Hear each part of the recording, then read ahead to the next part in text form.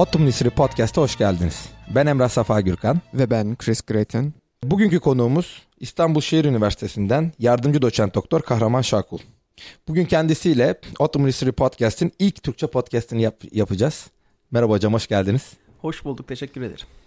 Bugün kendisiyle yeni askeri tarihçilik ve Osmanlı, bu yeni askeri tarihçiliğin, ürettiği literatürün Osmanlı tarihçiliğine üzerinde olan etkisini tartışacağız. Önce hocam bu yeni askeri tarihçilik nedir? Biz çünkü hep askeri tarihten bahsederken savaşların, işte seferlerin tarihini anlıyoruz. Bu yeni askeri tarihin yeni olan açısını bize biraz anlatır mısınız? Sevgili hocam Etemel'den derslerde şöyle derdi. Bir şeyin eskisini bilmeden yenisini ne olduğunu söylemek mümkün değildir. O yüzden sizin sorunuza cevap vermek için önce eski askeri tarihçiliğin ne olduğunu anlamamız lazım. Eskiden askeri tarihçilik Türkçe'de harp tarihi diye bilinirdi. Ve muharebe odaklı olurdu. İşte mesela İngiliz meşhur tarihçi Sir Charles Oman'ın Orta Çağ'da Savaş Sanatı kitabında göreceğimiz üzere, ki bibliografyada bu kitabı bulabileceksiniz Türkçe çevirisiyle beraber, muharebe odaklı yapılırdı eskiden harp tarihi. Dolayısıyla tarihçiliğin daha genel amaçlarına, yani sosyal ekonomik açılımlarına çok fazla vurguda bulunmazdı. Böyle olunca diğer tarihçilerin gözünde askeri tarihin ne kadar tarih olduğu da sorgulanmıştı. Bir özdeyiş vardır. Bando müziği, askeri müzik ne kadar müzikse harp tarihi de o kadar tarihtir diye. Bu eski harp tarihiyle dalga geçmek için yapılan bir benzetmeydi. Tabii bu çok önyargılı bir benzetme. Eskiden bu muharebe odaklı harp tarihçiliğini yapanlar, bu tarihçilerin daha çok amatör tarihçiler, özellikle sağ görüşlü, emekli paşalar tarafından yapılan arkaik bir tarihçilik olduğunu düşünürlerdi. Bu tabii çok abartılı bir görüş. Biraz önce verdiğim örneğe dönecek olursak Oman'ın kitabı, burada aslında sadece muharebelerin anlatılmadığını, orada ciddi bir sosyoekonomik tarihçiliğin de yapıldığını, en azından savaşların, bu muharebelerin siyasi açılımlarına da bakıldığını görürüz. Ama böyle bir stereotip zaman içerisinde gelişmiştir. Şimdi bunu genel hattıyla eski askeri tarihçilik, yani harp tarihçiliği diye alacak olursak buradan yenisine gelebiliriz. Yeni askeri tarihçilik şu ihtiyaçtan ortaya çıktı. Biz bu savaşları öğreneceğiz ama bunlar ne işimize yarayacak? Yani tarihçiliğin daha genel amaçları olan eski yaşamı anlamak, yani sosyal tarih, kültürel tarih, daha yapısal yaklaşmak gerekirse ekonomi tarihi ve siyasi açılımları neydi? Bu savaşları çalışarak biz bu konularda neler öğrenebiliriz sorusunun cevabı olarak yeni askeri tarihçilik 1950'lerden itibaren sosyal ve kültürel tarihçiliğe olan ilginin artmasıyla beraber yeni bir ilgiye mazhar oldu. Dolayısıyla da harp tarihi yerini savaş ve toplum temalı çalışmalara bıraktı. Kısacası bunu böyle özetleyebilirim. Mesela eskiden askeri tarih cemiyeti ne dönüşen bir kurum vardı. Bu kurum Amerikan Askeri Enstitüsü'ydi. Yani harp odaklı, muharebe odaklı tarihçilik yapılırken adı Amerikan Askeri Enstitüsü olan kurum bundan sonra 2. Dünya Savaşı'ndan sonra Askeri Tarih Cemiyeti'ne dönüştü. Dolayısıyla bu bize bir şey anlatıyor. Artık daha böyle savaş ve toplum odaklı askeri tarihçiliğin simgesi haline geliyor. Alanda yayınlanan dergilerin isimlerine bakınca da aynı değişimi görmekteyiz. Gene bu dergilerle ilgili bilgileri bibliografyada bulabileceksiniz. Bundan 5-6 yıl önce Osmanlı İktisadi ve Sosyal Tarihi Konferansı, Venedik'te yapılan konferans kapanış konuşmasında yapan çok ünlü bir Osmanlı tarihçisi Osmanlı tarihinin hangi yönlerde ilerleyebileceğini anlatırken aslında üstü kapalı bir şekilde Osmanlı askeri tarihine işte bunu da birilerinin aslında yapması lazım şeklinde apolojetik bir bakış açısıyla o Gabor Agostan'a da dönüp bunu böyle söylemişti. Tabii bunu söylerken aslında o bir küçümseme içinde olduğunu düşünmüyordu ama biz izleyiciler öyle düşündük. Yani aslında işte sosyoekonomik tarih var, kültürel tarih var. Bunlar çok önemli.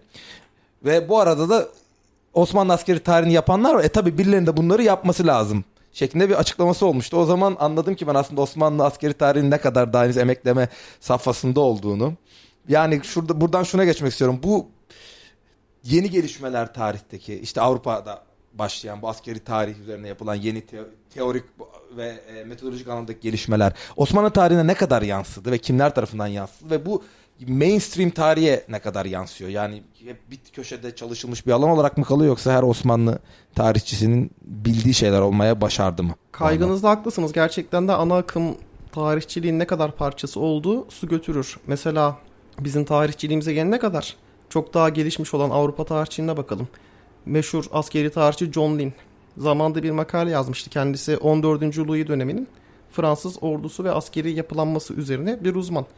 Yazdığı bir makalede şöyle hayıflanıyordu. Biz gençken tarih bölümleri Amerika'da daha çok askeri tarih, diplomasi tarihi, siyasi tarih ve ekonomi tarihi çalışan hocalardan oluşmaktaydı. Biz alanı genişletmek adına farklı alanlarda çalışan, mesela toplumsal cinsiyet konusunda çalışan, kültür tarihçiliği yapan arkadaşlarımızı, genç arkadaşlarımızı bölümlere kabul ettik. Böylece tarihin konu yelpazesi genişledi. Ama bu arkadaşlar profesör olduklarında, yani günümüzde diyordu, artık bölümlere askeri tarihçi ve gene klasik konulardan olan siyasi ve diplomasi tarihi çalışan genç arkadaşları almamaya başladılar. Diyerek bu durumdan yakınıyordu. Yani bir nevi bir toleranssızlık durumundan bahsediyordu. Şuraya geleceğim. Bir şeyin eski olması kötü olduğu manasına gelmez. Yani yeni olan tarihçilik eskisini ortadan kaldırmaz. Sadece onu geliştirir. Dolayısıyla biz bir şekilde eski ve yeni akımları bir arada yürütebilmeliyiz. İşte tarihçi John Dee'nin yakındığı şey buydu. Biz hoşgörülü davranıp farklı konuları çalışan arkadaşlarımızı katarken onlar profesör olduktan sonra bizim gibi klasik konuları çalışan askeri tarihçileri bölümlerde istememeye başladılar. Türkiye'ye bu nasıl yansıyor? Mesela zorunlu Osmanlı tarihi derslerinin ders planlarına bakın. Bunların hiçbirisinde askeri tarihe yer verilmediğini göreceksiniz. Yani kadın çalışmaları ve gene yeni konulardan sayabileceğimiz şehir çalışmaları, değil mi? Şehirdeki marjinaller. Bunların hepsi aslında bu derslerde işlenen konular. Ama bu derslerde siyasi tarih, diplomasi tarihi ve askeri tarihin pek böyle meşru konular olmadığını görüyoruz. Şöyle bir algı oluştu. Bunlar zaten yazıldı. Merak eden gidip ansiklopediye bakabilir. Bunlar ansiklopedik bilgi haline geldi. Dolayısıyla bunları derslerde anlatmaya gerek yok. Öğrenci merak ediyorsa kronoloji öğrenmek için gidip ansiklopediye bakabilir. Derslerde biz daha sosyal konuları işleyelim yaklaşımı var. Bu biraz ithal bir şey değil mi? Geçen Etemel'den bir röportajında da belirtmiş. Ama bunu Avrupa tarihçiliğinden alınmış direkt bir tavır olarak görüyorum ben. Ve özellikle şu dikkatimi çekiyor. Mesela Avrupa'nın 19. yüzyılda ürettiğine bakıyorsun. Hem birinci kaynaklarını basmış. Hem inanılmaz bir siyasal tarih yazmış. Diplomasi tarihi yazmış. Biyografiler yazmış. Ve burada bir yoğunluk olduktan sonra işte bu Anadolu ekolüyle falan artık sosyoekonomik tarihe geçirmiş. Ve bu Anadolu ekolünü en iyi yapan adamlara bile baktığınızda işte Fevre'den Brodel'e ya da Ladurier'e hepsine falan bakıldığında bunların aslında çok iyi siyasi tarih, diplomasi tarihi bildiğini ve hemen ellerine atabilecekleri, çok kolayca bulabilecekleri kaynaklar olduğunu görüyoruz. Aynı şeyi bir 16, 17, 18. yüzyıl hatta 19. yüzyılda çalışan Osmanlı tarihçisini söylemek mümkün mü? Yani orada bir birikim olmadan bu tarafa geçilmiş olması aslında o tarihin eski de olmadığını göstermiyor mu Osmanlı tarihinde? Dediğiniz şey teorik açıdan doğru da pratikte biz bu tarihçilerden ne beklemeliyiz? Yani zaten birikmiş bir literatür yok ki. Yani biz tarihçilere şunu diyemeyiz. Siz Avrupalı tarihçilerin yaklaşımlarını bir kenara bırakın. Onlar 19. yüzyılda nasıl çalışırsa öyle çalışın. Literatür eksikliğini tamamlayın. Bir sonraki yüzyıl gelecek olan Osmanlı tarihçilerine yeni tarihçiliği bırakın diyemeyiz. Dolayısıyla bir yandan dediğiniz gibi o eski tarihçilik olacak. Bir yandan da yeni tarihçi yaklaşımlarını biz bir şekilde sürdüreceğiz. Dolayısıyla şimdi o bahsettiğiniz Anadolu ekolündeki tarihçiler zaten eski kuşak tarihçiler. Bizim o eski kuşak tarihçilerimiz de siyasi diplomasi tarihini gayet iyi bilirlerdi. Sorun yeni kuşaklardan kaynaklanıyor. Çünkü artık konular o kadar genişledi ki belki kadı sicillerine dayalı sosyal tarihçilik yapmak isteyen bir genç tarihçi adayı hiç siyasi tarih öğrenmeden çalışabiliyor. Yani bu bir yandan iyi çünkü literatürün genişlediğini gösterir. Bir yandan da kötü dediğiniz problemlerden dolayı. Yani bu eski konuların artık moda olmaması sanki bunları bilmeye gerek yokmuş. Derslerde işlenmesine gerek yokmuş algısı yaratıyor. Sanki bunlar ansiklopedik bilgiymiş ve isteyen gidip bunları kütüphanelerde, referans bölümlerinde, kitaplarda bulabilirmiş gibi bir algı yaratıyor. Halbuki yazılan her şey yazılmış değil. Baktıkça yeni şeyler çıkacak, yeni yaklaşımlar çıkacak. Dolayısıyla genç kuşak tarihçilerin yapması gereken şey ister askeri tarih çalışsınlar, ister başka bir tarih alt disipline üzerine uzmanlaşsınlar. Farklı alt disiplinleri takip etmek olacaktır. Farklı alt disiplinlerden edindikleri bakış açılarını ve yeni kaynakları kendi alanlarına yansıtmaya çalışmak olacaktır. Bu açıdan bakmak lazım. Bu askeri tarihçilik, yeni askeri tarihçilik Osmanlı tarihine nasıl yansıdı? Sorduğunuz sorulardan biri buydu. Böyle baktığımız zaman çok yaratıcı şeyler yazılabiliyor. Bizim Osmanlı tarihçiliğinde mesela daha çok bu yeni askeri tarihçilik savaş ve toplum temasıyla, savaş ve modern devletin oluşumu temasıyla ön plana çıktı. Bir başka deyişle Charles Tilly'nin yazdıkları mesela. Karen Barkey'nin kitabı üzerinden Osmanlı tarihine giriş yaptı. Aynı konuda aynı bakış açılarına sahip olan Virginia Aksan'ı sayabiliriz. Dolayısıyla böyle bir Tilly'ci yaklaşım var. Bu nedir? Kabaca söylemek gerekirse savaşların modern devletin oluşumuna olan etkisinin bir şekilde formülize edilme çabası. Bu yani açıdan ordularla bürokrasinin oluşumlarının birbirine bağlı olması. biraz daha farklı. Çok basit indirgemek gerekirse şöyle bir parola geliştirilmişti. Savaş devlet yaratır, devlet savaş yaratır, savaş devlet yaratır, devlet savaş yaratır gibi bir sarmal içerisinde Charles Tilly düşünmüştü. Meşhur Coercion kitabında, ki gene dinleyiciler ilgileniyorlarsa bibliografyada bu kitabı bulabileceklerdir. Mesela bu önemli bir kitaptı. Osmanlı askeri tarihine nasıl yansıdı? Dolayısıyla devlet oluşumu açısından bu yeni tarihi sosyolojiden gelen bakış açıları geldi. Karen Barkey'nin kitabı bu açıdan önemliydi. Onun dışında mesela William McNeill'in çalışmaları sayılabilir. Jeffrey Parker'ın meşhur Askeri Devrim kitabı sayılabilir. Paul Kennedy, değil mi? John Keegan, Peter Parry, Brian Downing, David Ralston, John Lynn gibi isimler bu yeni askeri tarihçiliğin odağı oldular. Nasıl tanımlamalı yeni askeri tarihçiliği? Biraz bahsettik. En azından yaklaşımın ve amacın ne olduğunu anlattık. Yani tarihi anlamamıza, geçmişi anlamamıza yeni askeri tarihçilik böyle bir bakış açısı sunuyor. Devlet ve toplum arasındaki ilişkiler. O zaman da ne yapacak? Muharebe odaklı olmayacak. Sosyal içerikli olacak. Mesela İAŞ ve lojistik sistemini çalışacak. Bu bize neyi gösterecek? Bölgesel ekonomiyi gösterecek. Savaş zamanında bir ordu bir bölgeden geçerken nasıl İAŞ ediliyor? İAŞ ve ibadesi nasıl sağlanıyor? Çünkü düşünsenize, o dönemde 20 bin kişilik bir şehir bile büyük ölçekli bir şehir sayılırken bu şehre bir anda bir ay içerisinde 30-40 bin askerin girmesi demek ciddi bir ekonomik problem yaratabilir. Evet, o hem Parker'ın çalıştığı hem de sizin tezinizde belirttiğiniz o billeting sistemi biraz da bir şeyde, bir lojistik açısından. Evet, dolayısıyla tarihçiler buna bakıyorlar. Yani dertleri savaş tarihi çalışmak olmayan tarihçiler bile lojistik, İAŞ, ibadeti sistemine bakarak mesela bir savaş ekonomiye yararlı mı olmuş, zararlı mı olmuş, bunu ölçmeye çalışıyorlar. Yani böyle genel amaçlar dahilinde doğan bir yeni askeri tarihçilik var. Başka ne yaklaşımlar olabilir mesela? Toplumsal cinsiyet meselesi. Gene askeri tarihçilik içerisinden tartışılabilen bir şey. Moğolların kan dökücülüğü artık açıklanırken basitçe bunlar barbar oldukları için kan döküyorlardı denmiyor da mesela maskülinite anlayışları üzerinden hareket ediliyor gibi şeyler. Başka neler olabilir? Mesela Yeniçerilerin kazan kaldırmasını düşünün. Simgesel evet, açıdan. sembolik açıdan Cemal Hocam. Bu ne demektir mesela, değil mi? O işte aş, sultanın elinden aş alması, işte evet, kazan kaldırarak o yemek. Bütün bu subayların, bizim bugün subay dediğimiz Yeniçeri ortalarındaki bu üst rütbelilerin rütbelerine baktığımız zaman hep mutfakla ilgili şeyler olduğunu görüyoruz. Değil mi? Çorbacı mesela gibi. Yani bütün bunlara bakarak da yani yeni askeri tarihçiliğin böyle açılımlarından bahsedebiliriz. Kültürel açılımları da vardır. Veya Bektaşilik Yeniçerilik ilişkisini düşünün. Anlatabiliyor muyum? Konu bir anda Sufizme geliyor. Buradan devlet toplum ilişkisinin nasıl şekillendiğine geliyor. Mesela 3. Selim daha 2. Mahmut'tan önce bu yeni modern Nizamcılık ordusunu kurduğunda sadece ordu kurmakta kalmadı. Bir yandan da Nizamcılık kışlaların içerisine Nakşibendi tekkeleri kurdu. Bektaşilere bir rakip Tabii, çünkü olarak. onların Bektaş olmasını istemiyordu. Dolayısıyla bu burada bir şey değil artık sadece. Bir askeri inanış, bir kült de var. Tabii, yeni bir Ordular. etos oluşturmak istiyor. Demek ki nedir o etos?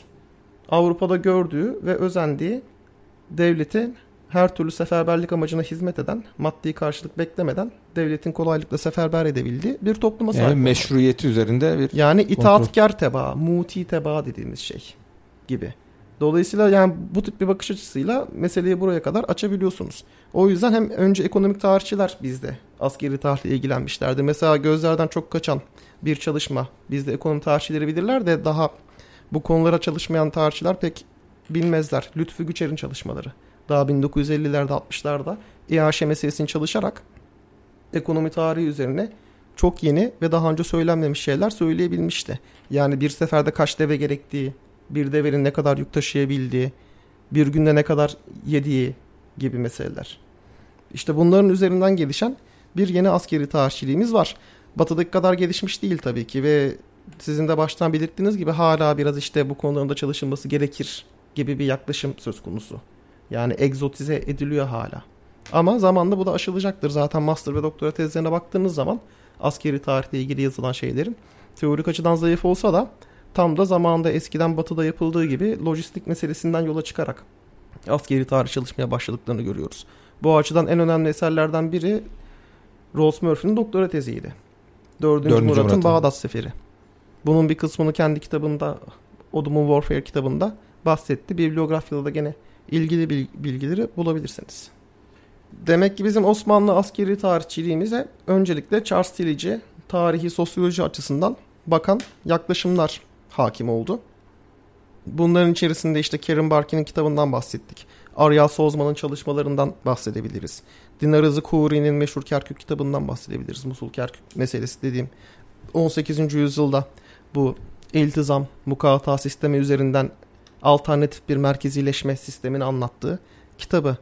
Süreyya Faruki'nin bir takım makaleleri. Aynı şekilde bu yaklaşımları devlet oluşumu ve askeri tarihçilik açısından gündeme getirmişti. Tabi askeri tarihçiliğin bize tek yansıması bu olmadı. Özellikle Virginia Aksa'nın 18. yüzyıl Osmanlı-Rusya savaşlarını ele alırken sergilediği lojistik tarihçiliği gene önemliydi. Ne açıdan önemliydi? Mesela en azından şunu gördük. Osmanlılar yenilirken bile askerlerini Ruslardan çok daha iyi iaşe edebiliyorlardı. Ne manada daha iyi? Daha fazla malzeme veriyorlar ve daha çeşitli gıda maddeleri veriyorlardı. Mesela bu tip şeyleri görebildik. Bunun dışında gene tanınan tarihçilerden Gabor Agoston hocamızın yaptığı çalışmalar daha önce üzerinde durulmayan ama çok da önemli olan bir meseleyi gündeme getirdi. Osmanlı askeri teknolojisi tarihi. Çünkü Türkiye'deki okullardaki ders kitaplarında bile askeri teknolojideki geri kalmışlığın Osmanlı'nın gerileme nedenlerinden biri olduğu hep söylene gelmiştir. Ama Gabor Agoston yaptığı çalışmalarla en azından 17. yüzyıl sonuna kadar Osmanlıların askeri teknoloji açısından Batı'yla 3 aşağı 5 yukarı aynı durumda olduğunu arşiv malzemelerine dayanarak gösterdi.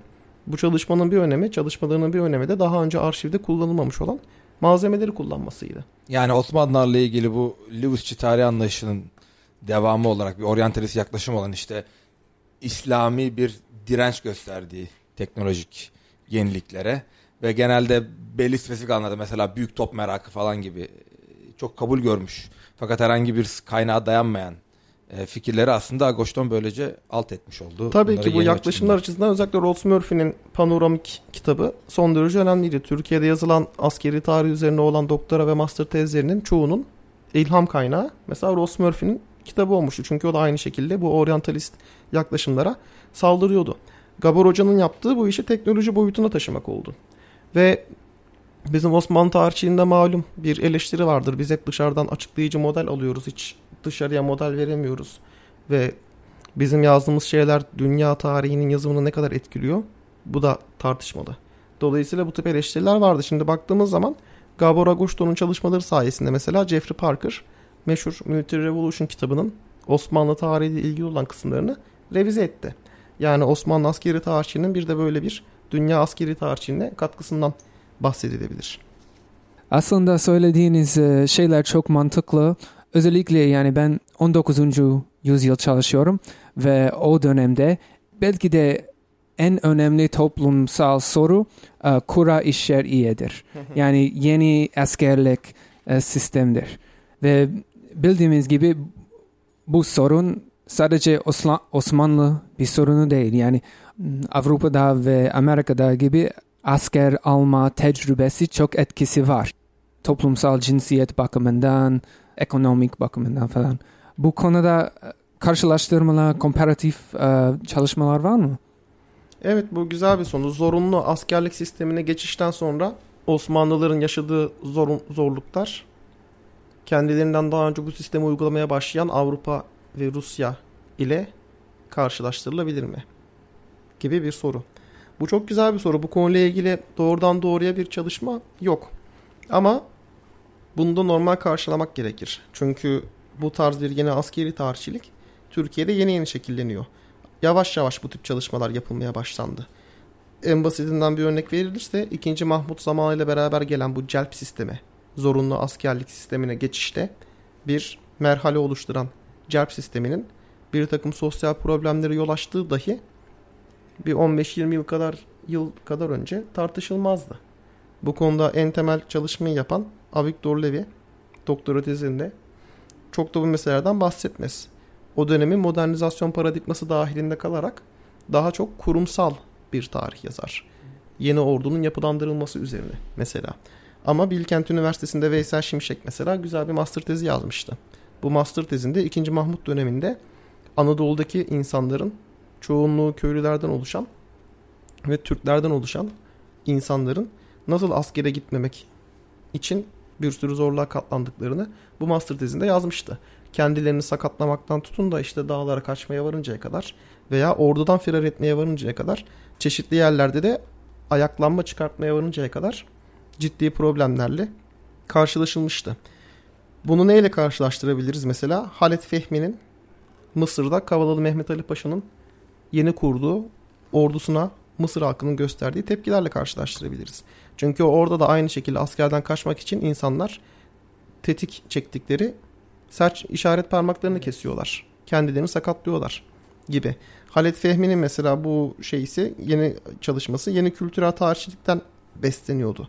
Ve kendi zamanına kadar çok fazla övülen Kavalalı Mehmet Ali Paşa reformlarına son derece eleştirel bir yaklaşım getiriyordu.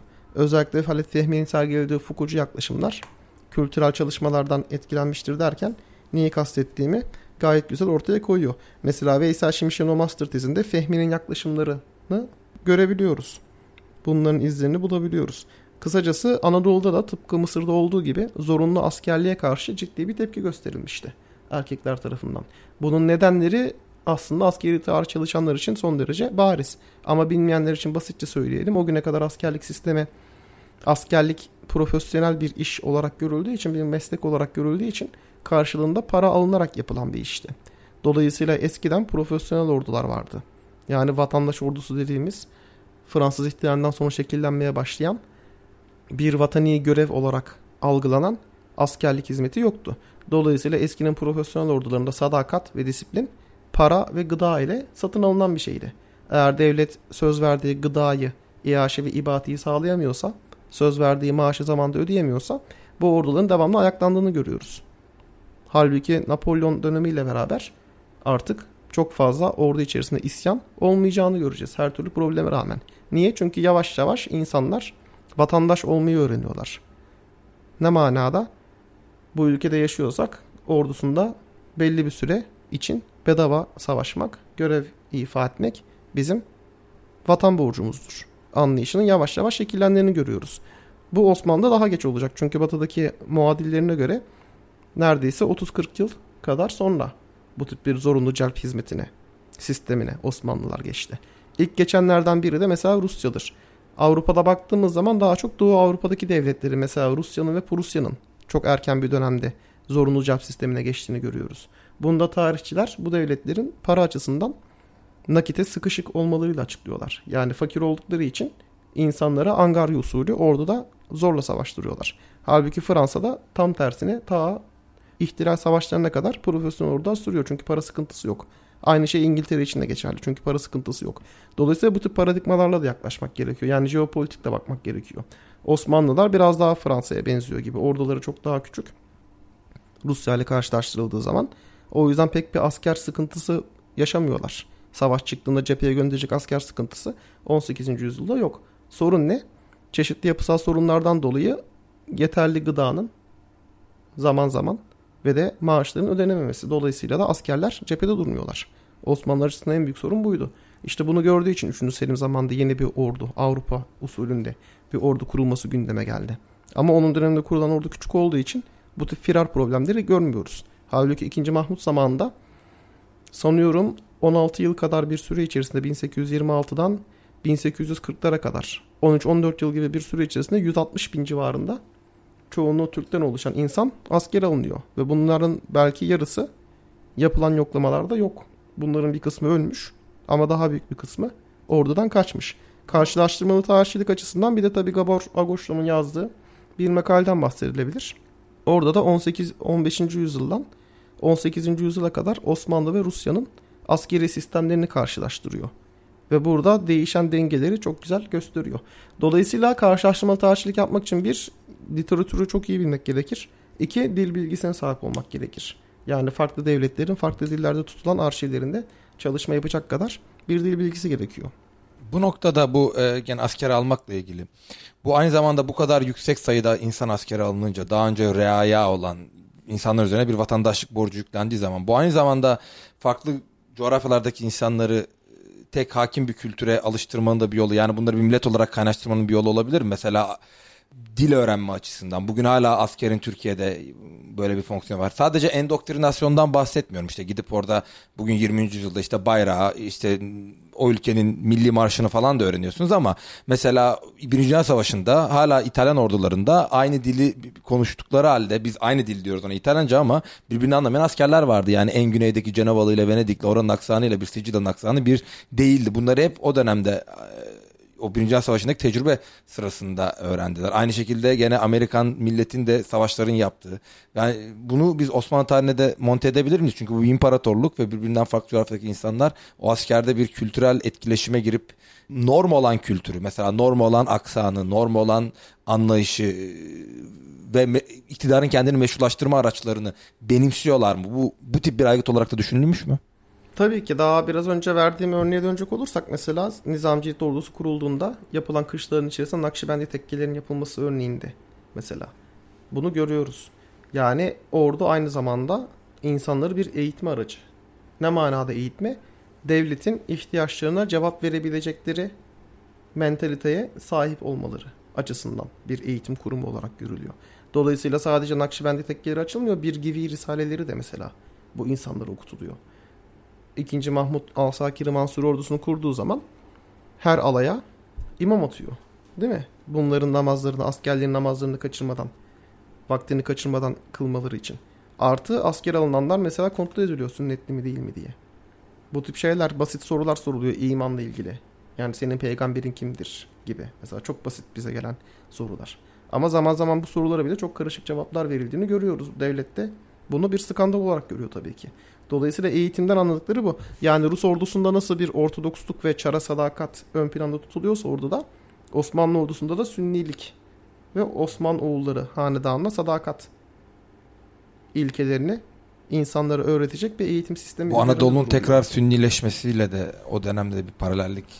Siyasi ideoloji olarak evet, yani batıdaki gibi seküler bir milli kimliğe doğru evrilmek değil de Sünni İslam üzerinden insanları seferber etmek ve devletin ihtiyaçlarına bedava olarak koşmak şeklinde özetleyebileceğimiz bir amaca hizmet ediyor bu eğitim. Dolayısıyla da bu önemli bir şeydir. Yani düzenli bir gibi risalelerin okutulması mesela, değil mi? Namaz vakitlerinin kaçırılmamasına dikkat edilmesi gibi şeyler önemli bir politikalar. Dolayısıyla Türkiye'de bu modern milli kimliğin aslında Sünni İslam üzerinden gelişmesine ta 3. Selim dönemine kadar geri götürmek mümkündür. Mesela Kemal Karpat hocamız The Politicization of Islam kitabında bu süreci 2. Abdülhamit döneminden başlatıyor aslında.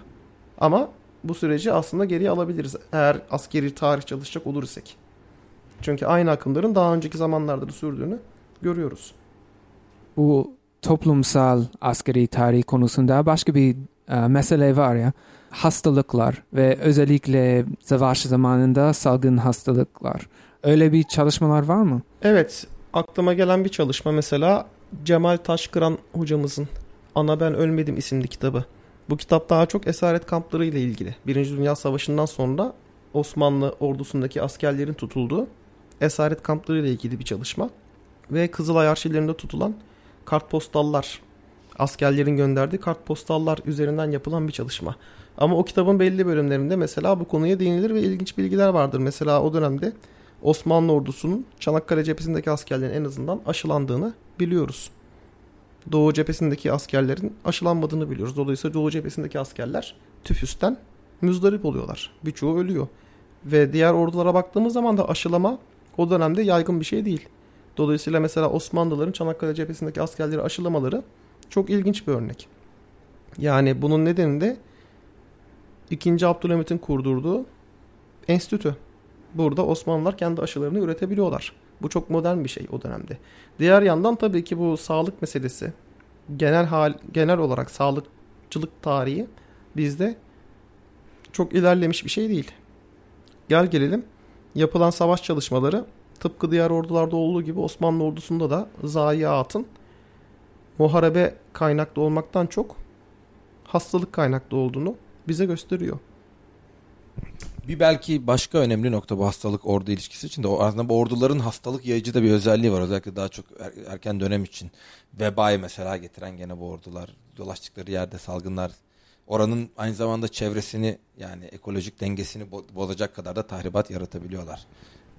William McNeill bir kitabında tarihin ilk kimyasal savaşı olarak Moğolların Kırım'daki Kefe'yi kuşatmasını örnek gösterir. Çünkü kendi işlerinde vebadan ölen Moğol askerlerini katapultlarla, mancınıklarla Kefe'nin içinde Cenevizlilerin içine atmışlar. Bu Cenevizliler gemilerine binip Kefe düştükten sonra gemilerine binip kaçtıklarında İtalya'ya vebayı bu şekilde bizim kara veba dediğimiz o 14. yüzyılın büyük vebasını bu şekilde Avrupa'ya taşıdıklarını mesela William McNeill anlatırdı. Tabi Avrupa'ya vebanın gitmesinin tek nedeni Kefe değil idi. Ama bu orduların hastalık yayıcı özelliklerini çok güzel gösteren bir örnek. Bu açıdan William McNeill onu bu şekilde kimyasal savaşın ilk tezahürü olarak görme eğiliminde. Tabii erken modern dönemde karantina sistemi olmadığı için bir araya gelen ve de hareket eden topluluklar hastalık yayarlar. Bunu engellemek mümkün değil. Aslında Avrupa'da karantina sistemi var. Hem de oldukça katı bir karantina sistemi var ama bizde yok. Bir başka karşılaştırmalı bizde yani Osmanlı tarihinde 1840'lardan itibaren Avrupa tarihinde 16. yüzyılda bile var. Özel yerlerde 2 hafta falan bekletiyor. Hı hı. Doğudan gelen tabii burada önemli bir etki. Bu tüccarlar için tabii olan bir şey. Asker orduları 2 hafta karantinada tutmak mümkün. Burada önemli bir fark. Avrupa'da aktif veba bölgeleri yok. Mesela İstanbul'da 100 sene içinde 70 tane veba salgını. Tabii bunlar hiçbir zaman Avrupa'dakiler kadar yıkıcı değil. Tabii. Çünkü Türkiye'de zannedersen bir Kürdistan'da bir de İstanbul'un yakınlarında çok aktif bir fare alanı var ve buradan çok rahat bir biçimde sürekli kendini yenerek veba saldırabiliyor ve bu genelde Doğu toplumunun kaderciliğini açıklamak için de falan kullanılmış. Çünkü buna karşı yapabileceğiniz hakikaten bir şey yok. Bu Daniel Panzac'ın argümanlarını hatırlatıyor ama bizim arkadaşımız Nüket Varlık mesela yaptığı doktora teziyle bu argümanları büyük oranda eleştirdi. Bir kere İstanbul doğal veba yatağı değildir o doktora tezinin sonuçlarına göre. İstanbul tam tersine vebadan muzdarip olan bir liman şehri. İstanbul'un etrafında doğal veba yatakları yok. Bugün Doğu Anadolu'da var bu tip yerler. İran'da var. Ayrıca Osmanlı coğrafyası içerisinde de Eflak Boğdan taraflarında doğal veba yatakları var. Yani buradaki fare nüfusunun önce veba kapması, vebalı farelerden veba kapmaları ve sonra da bunu insanlara geçirmeleri meselesinden bahsediyoruz. Doğal veba yatağından anladığımız bu. Veba fareler arasında olan bir hastalık, insan hastalığı değil. Bu hastalıklı farelerin insanlarla temasa geçmesi suretiyle insanlar da hastalanıyorlar. Doğal veba yatağından anlaşılacak şey bu. Bu nasıl İstanbul'a geliyor? Ticaretle geliyor. Dolayısıyla İstanbul, Daniel Panzac'ın yabancı sefaretnamelerden yararlanarak yazdığı kitapta iddia ettiği üzere bir doğal veba kaynağı değil. Ve batıya giden bütün vebanın da işte bu sefaretnamelere göre Osmanlılar üzerinden gittiğini iddia etmek çok doğru değil. Ama tabii bu sefaretnamelerden çıkan bakış açısı Osmanlı toplumunun, Doğu toplumlarının kaderci olduğu, veba karşısında hiçbir şey yapmadıkları, ölüme boyun eğdikleri, halbuki gayrimüslimlerin böyle davranmadıkları, daha ihtiyatlı oldukları, şehir dışına kaçtıkları mesela en basitinden. Değil mi? Veba geçene kadar yüksek yerleri kaçtıkları gibi bakış açıları son derece yaygın. Ama hem biraz önce bahsettiğim Nüket Varlık'ın çalışması hem de İCMES'in geçen yıllarda bu konuyla ilgili, iklim tarihiyle ilgili yapmış olduğu özel sayıda yayınlanan makalelere bakarsanız aslında Osmanlı belgeleri bu bakış açısının yanlış olduğunu gösteriyor. Çünkü Osmanlılar da veba çıktığı zaman her doğal insanın yapacağı gibi şehirden kaçmaya çalışıyorlar. Ama gene de bu niye Osmanlı İmparatorluğu'nda karantina olmadığını fakat Avrupa'da limanlarda sıkı bir karantina sistemi uygulandığı konusunda karantina sistemi birebir onunla bağlantılı değil. Yani karantina sistemi sınır güvenliği dahilinde düşünülmesi gereken bir şey. Yani sınır anlayışının gelişmesiyle beraber karantina sistemi gelişiyor. Osmanlılarda sadece karantina sistemi yoktu diyemeyiz ki. Karantina sistemi olmadığı gibi iç gümrükler de kaldırılmış değildi mesela. Anlatabiliyor muyum? Yani modernleşme, bambaşka bir evren içinde bambaşka bir kurallar. Tabii ki modernleşme politikasının bir parçası olarak karantina sisteminin 1843 senesinde sanıyorum kurulmasından bahsedebiliriz. Bu konuda da mesela Andrew Robarts Georgetown Üniversitesi'nden çok güzel bir doktora tezi yazdı. Bu sınırlarda Osmanlı ve Rusya'nın nasıl bu tip hastalıkları engellemek için beraberce mücadele ettiklerini anlatan güzel bir tez yazdı. Dolayısıyla sadece karantina sistemi diye bakmamak lazım. Bu konuşma şunu çok güzel gösteriyor. Mesela askeri tarih diye yola çıktık ve bir anda konu açılarak nereye geldi? Yani orduların hastalık yayıcı rolünden ekolojik tarihe geldi, modernleşmeye geldi. Bir anda başka devlet oldu. Kurmaya geldi. Evet. Aslında bu konuşmanın başına söylediğiniz nokta. Bu sadece harbin tarihi değildir. Çok daha başka. Tabii çok farklı teoriler geliştirilebilmiştir. Mesela işte biraz önce Moğolların vebasından bahsettik ama birçok tarihçi de zamanında mesela Doğu toplumlarının, daha doğrusu göçebelerin, Uzak Asya'da yaşayan göçebelerin veba kapmadıklarını, vebaya karşı daha dayanıklı olduklarını gözlemlemiş. Mesela onların askeri başarılarını böyle anlamlandırmaya çalışmış. Aynı şekilde mesela meşhur Bursa'nın fethi bahsine baktığımız zaman Osmanlılar tarafından 1324 senesine düşürülmüştü. Bursa'da çok ciddi bir veba salgını veya veba olmasa da bir salgın olduğu anlaşılıyor. Osmanlı zaferinde bunun belirleyici olduğu anlaşılıyor. Ama Neşriye gibi, Aşık Paşazade gibi erken tarihlere bakınca pek Osmanlıların bu tip veba veya benzeri salgın hastalıklardan müzdarip olmadıklarını görüyoruz. Dolayısıyla zamanda bu tip açıklamalar teorik olarak en azından söylenmiş. Ama sık veba salgını olması zaten daha çok, yani şunu biliyoruz, İstanbul'da daha sık veba salgını oluyor ve bu yüzden daha normalde Avrupa'da mesela 1348'de olan şehirlerde %40'lara varan ölüm oranlarını biz artık İstanbul'da 2 senede bir olan veba salgınlarında falan görmüyoruz. Düşük yoğunluklu bir veba. En son Marsilya'da demek ki bir alışıklık değil mi? 1721 evet, miydi? 1715 miydi? O tarihlerde çok büyük bir veba salgını. En sonuncusu da sanıyorum Hindistan'da çıktı. İkinci Dünya Savaşı sonrasında. Arada sırada bazen hala İran civarında da. Mesela bunlar işte bildiğimiz şeyler değil. Yani ne oldu da veba bitti? Karantina tamam önemli ama doğal veba yatakları hala duruyor. Buralarda niye veba artık çıkmıyor? Acaba insan yapısı değişti ve evet, acaba bir evrimsel süreç mi var? Gibi. Çünkü tabii ki çok eskilerden kalan bazı hastalıkların hala yer yer vebadan daha zor bulaşan, daha zor kendini gösteren hastalıkların hala kendini bir de kültürel açılımlar var. Toplumun tüketim şeyleriyle, şartlarıyla da çok önemli. Mesela kürk önemli Osmanlılarda. Gayrimüslim olsun, Müslüman olsun. Değil mi? Bir statü aracı olarak Osmanlı-Rus ticari ilişkilerinde son derece önemli bir şey kürk kullanımı. Dolayısıyla adam vebadan ölse bile kürkünü yakmıyorlar. Pahalı bir şey bu. Satıyorlar. Evet, o zaman veba onunla kürkle beraber. Tabii ki. Yani bu tip şeyler de var. Aynı şey askeri tarih için de geçerli. Yani Osmanlı ordusu 2-3 yılda bir üniforma dağıtılan bir ordu değil. İnsanlar birbirlerinin eşyalarını giymeye devam ediyorlar. Dolayısıyla peki bu işte tıbbi bilinç oluşmamış o zaman yani. O eşyadan bulaşılabileceğini çözememişler. Yani devlet kontrolünün olmamasıyla açıklamak belki daha doğru. Bilinçten çok, yani devlet istese de zaten bunu engelleyebilecek bir altyapıya sahip değil. Yoksa erken savaşlarda da biz Osmanlı belgelerinden cerrahların cepheye yollandığını biliyoruz. Mesela Şemdanizade tarihinde Küçük Kaynarca Anlaşması'yla biten 1768-1774 Osmanlı-Rus Savaşı'nda cerrahların olumsuz tutumlarından bahseder. Yani para karşılığı, para almadan askerlere bakmamak. Bu mesela Şemdanizade'nin eleştirdiği bir şey. Neyi anlıyorsunuz buradan? Demek ki devletin gönderdiği cerrah para beklemeden hastaları ve de yaralananları tedavi etmeliydi. Ama bunu yapmadıklarından dolayı Şemdanizade yakınıyor. Ben de arşivde bulduğum birçok belgede mesela bu ecza çantasının içinde neler olduğuna varıncaya kadar çok detaylı bir şey olduğunu gördüm. Tabii ki sayılar yetersizdir. Yani yüzlerce, binlerce cerrah cepheye yollanamaz. Ama devletin böyle bir bilinci var. Yani sakatlanan şeylere, askerlere bakmak gibi. Mesela birçok kayıtta şeyi de görüyorsunuz. Kim neresinden nasıl sakatlanmış. Bunlar çünkü usul olarak cerrah paşanın önünde sıraya dizilip muayene ediliyorlar. Ve nerelerinden sakatlandıklarına göre bu insanlara maaş bağlanıyor. Tekaütlük dediğimiz. Belli paralar veriliyor. Dolayısıyla mesela bunların da tarihi yazılmayı bekliyor.